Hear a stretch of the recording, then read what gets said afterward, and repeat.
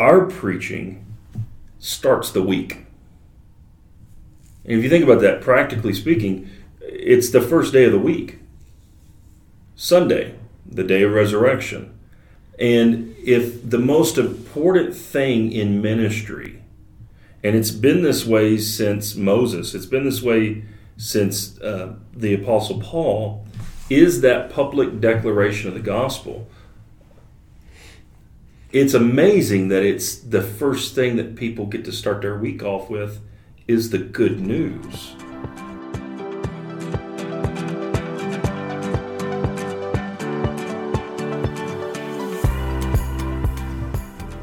Well, welcome to From the Classroom of Heidelberg Theological Seminary. I'm Dr. J.P. Mosley, Academic Dean and Registrar here at the seminary, teach biblical studies and systematic theology. And with me again is Dr. Maynard Kerner, President of the seminary. And as we said last time, he is currently teaching pastoral theology with some of our upperclassmen, students preparing for graduation here soon. And in this particular episode, we're going to talk about preaching. We're going to look at it from a pastoral theological perspective of this is the task of the pastor. It starts with preaching. In order to do this, I want to begin. We've looked at this passage before on this podcast. I'm going to read it again, but from Romans 10, and it's getting at the question of preaching. And I'm going to start reading at verse 12. Romans 10, verse 12. For there is no distinction between Jew and Greek, for the same Lord over all is rich to all who call upon him. For whoever calls on the name of the Lord shall be saved. And how then shall they call on him in whom they have not believed? And how shall they believe in him whom they have not heard? And how shall they hear without a preacher? And how shall they preach unless they are sent? And he goes on to quote one of the prophets, how beautiful are the feet of those who preach the gospel of peace. And so there, the Apostle Paul is really, as we saw in the last episode, he did have a public ministry where he preached the gospel and proclaimed the gospel. He also had the family visitation ministry. But let's dive back away from family visitation and let's jump back to that public proclamation of the gospel. And the task that the pastor has here. You mentioned in your reading from Romans 10, which is a very foundational passage concerning preaching, about how can they preach unless they be sent? Yeah. That deals with the office of minister, and we speak of it as a ministry of the word and sacrament. It is the office by which God and through which God speaks to his people. Not to get into the homiletical end of it, but we believe that Romans tells us that in fact in corporate worship it is Jesus speaking to the congregation. Yes. But the point there is that this is not just something that the preacher happens to have read in the scriptures and say, I think I can lay this out kind of like a buffet table. Maybe there's something here that somebody can get something from. No, this is the Word of God to God's people. God's people are a people picking up from, as well, our more recent conversation about taking care of the sheep in terms of feeding the sheep with a personal way. But God's covenant people are a people who feed upon the Word of God. And if there is anything that we do that is the starting point of the Church of Jesus Christ, it is the preaching of God's Word. That has to be central. That has to be the focus of the seminary. We don't just teach theology and then tack on a class on how to form a sermon. But in all of our theology, we always are working towards how you're going to preach this to your congregation. So preaching is covenantal. Preaching is preaching to God's people in the corporate worship. That's very good. One of the things that, as you were continuing the discussion here, one of the things that popped out to me was the fact that our preaching starts the week. And if you think about that, practically speaking, it's the first day of the week. Sunday, the day of resurrection. And if the most important thing in ministry, and it's been this way since Moses, it's been this way since the Apostle Paul, is that public declaration of the gospel. It's amazing that it's the first thing that people get to start their week off with is the good news. There's a picture in the Old Testament I'm just reminded of as you're speaking, in which you have the entire camp of Israel camped out. Yeah. And they've just set up the tabernacle. Is this at the end of Exodus? It's in Numbers, actually. Numbers chapter 2 is what I'm thinking about. Okay. The whole camp surrounds. Yeah. And the indication is that, of course, the camps are by tribes. Each tribe has its camp. Each tribe has its flag, if you will, its standard bearer, and they're pointed at the tabernacle to remind the people, even though if you think about that campground, I've often thought about that. What a fantastic campground that must have been. There were at minimum 3, if not so high as 6 million people in that campground. But their focus was on the tabernacle because that's where God's presence was. Okay? And so as God was there and indicated by the cloud and the fire at night, and when it moved, then the camp moved. So there was always the response. In the New Testament, we have kind of the opposite, that now that we are covered, the work of Christ, the work of the gospel is completed in Christ, we start out with our life as central around the Word of God.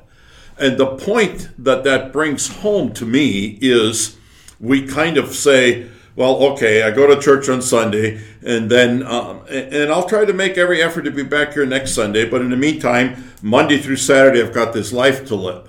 No, Sunday is the gassing up the gas tank, if you will, for living the life that week. And if you're serving Christ with your eyes still on God, picture of the tabernacle in the middle, your life is always that way, then by Saturday night, you're ready for another filling up the gas tank on Sunday. So preaching ought to be in such a way, and the response of God's people ought to be in such a way, that preaching is something that we receive as, wow, this is really what I needed, and I'm ready, and now I go, and as I've applied that preaching, it only gets me ready for another session the next week. Brings me right back. Yeah. In other words, I've put it to people this way. I said, what you get on Sunday needs to infiltrate what you're doing Monday, Tuesday, Wednesday, so on. And in your sermon, people need to be able to reflect upon that by Thursday. It needs to talk about what you call it marching orders. I was just going to say that. It talks about what you got to do. And it needs to be, another aspect of it is it needs to be timely. You know, you and I have discussed back when 9/11 happened. Yeah. And you were getting ready to start in a new work, and you already had your sermon prepared, and you set that sermon aside because you needed to give a timely message. And it seems like those timely messages are needed more often, all the time. Yeah. We live in a world in which there are worldwide implications that are serious implications in our lifetime right now. We're wondering about, is somebody going to shoot off a nuclear warhead yet with how things are going right now? I haven't put that out of the possibilities yet.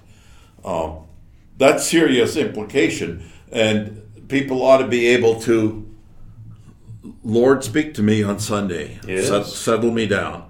And that's why, as you just said, I was thinking as soon as you said that, a little bit of a homiletical note here. I use that phrase, the way you conclude the sermon is not just have a bunch of high platitudes over here about the sovereignty of God, but now at the end you say, given the people the marching orders, they take that into their life and go to work with it. Yeah. Now, getting to pastoral theology, getting into functional ministry in a sense. All right, because there's things called functional fitness. I'm still not sure. Well, that's right. What is functional? It just means it works. I read an article, and I think you've read the same article, because I'm pretty sure I got it in seminary, and I think you handed it out when we were doing one other activity. And one of the main points of the article had to deal with, and I believe it was written by an elder in a church. One of the things it says is remove off of the door of the pastor the term pastor's office and put up their pastor's study. And then it actually says, and then throw them in there, shut the door and lock it and say, don't you come out until you have a word of God for us, meaning the sermon.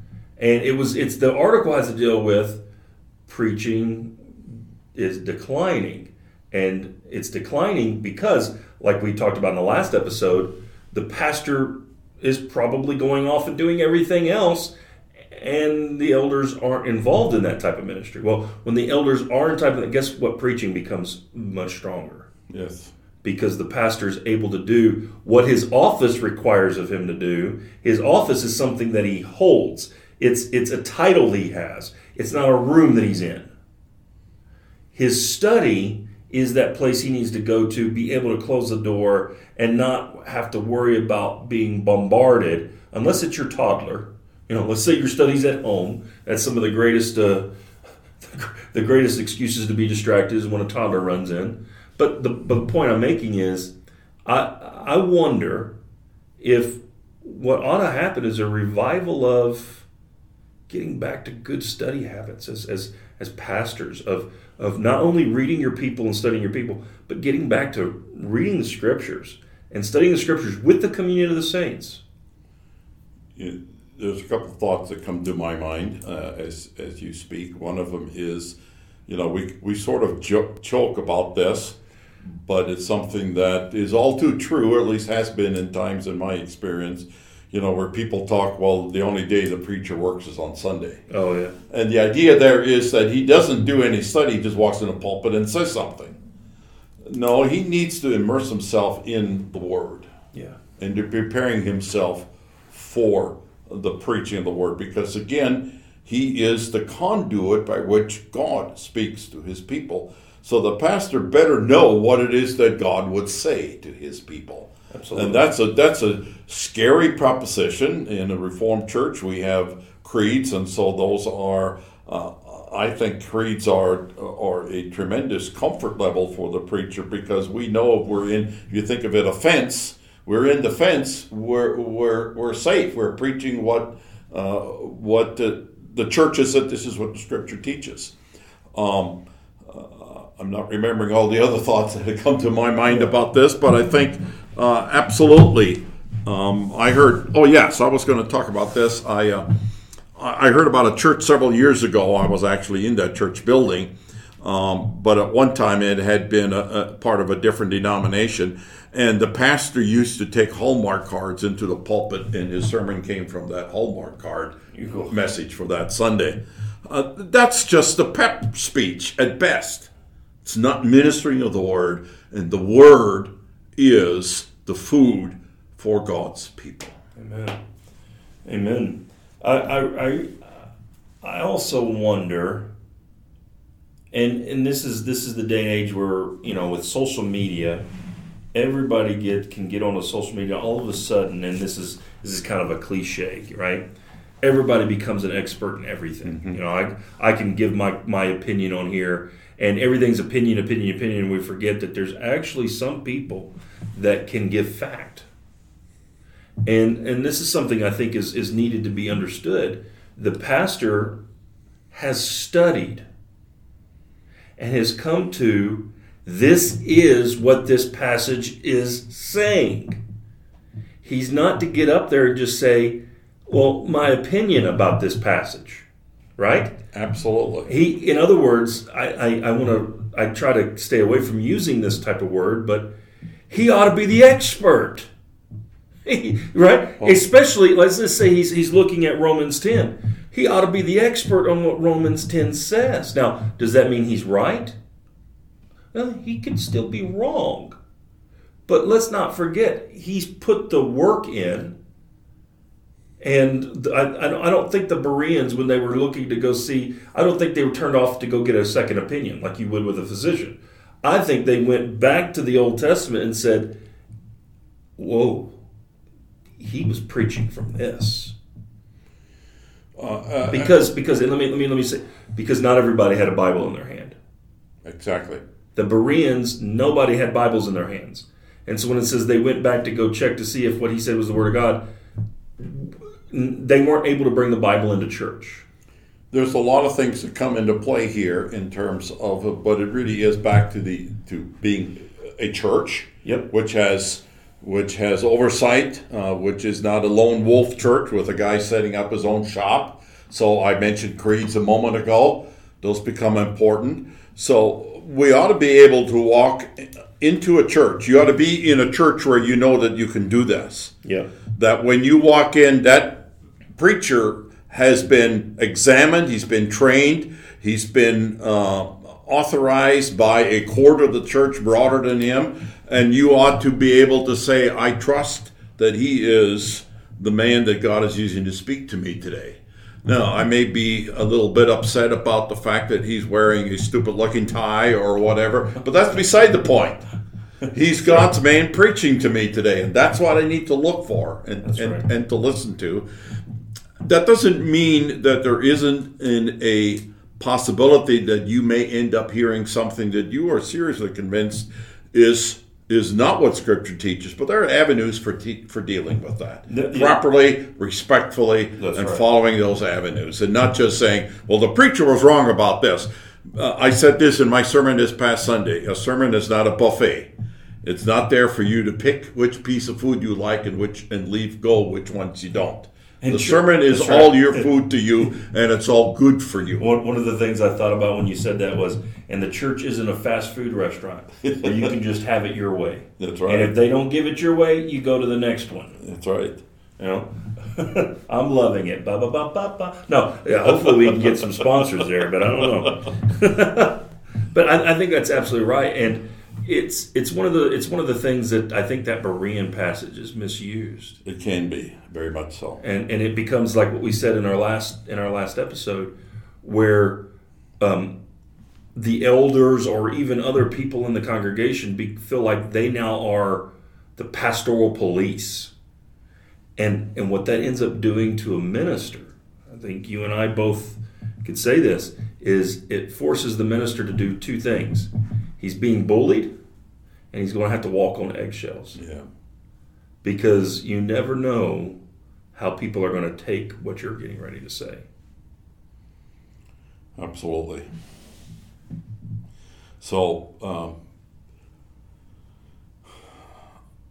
preaching, as Paul says, preach the word in season, out of season. Yes. If there is no word, Amos talks about the fact that they will be, of course, that fits a particular context in the Old Testament. It sure does. But if there's no word, the people are starving. Right. And one of the things that came out of our conference was maybe not this church, maybe not the church that we were doing the conference in, but there are plenty of churches across this country that are malnourished on the word. That aren't even starved to death. That's right. Have been starved to death. And the challenge is preachers preach the word. Get back to your first love. Get back to this. Get back to what the job's title is. Your first thing is you're a licensed preacher. Get back to that. Of course, all of this, underlying all of this is the reality that we understand the Bible to be the Word of God. Absolutely. Trustworthy, and so we don't challenge the Word of God. That's so right. Anyway, absolutely preaching the Word of God in a way that applies to people's lives. That's the job of the pastor. And that takes us to the end of this episode. Thank you again for listening to From the Classroom of Heidelberg Theological Seminary.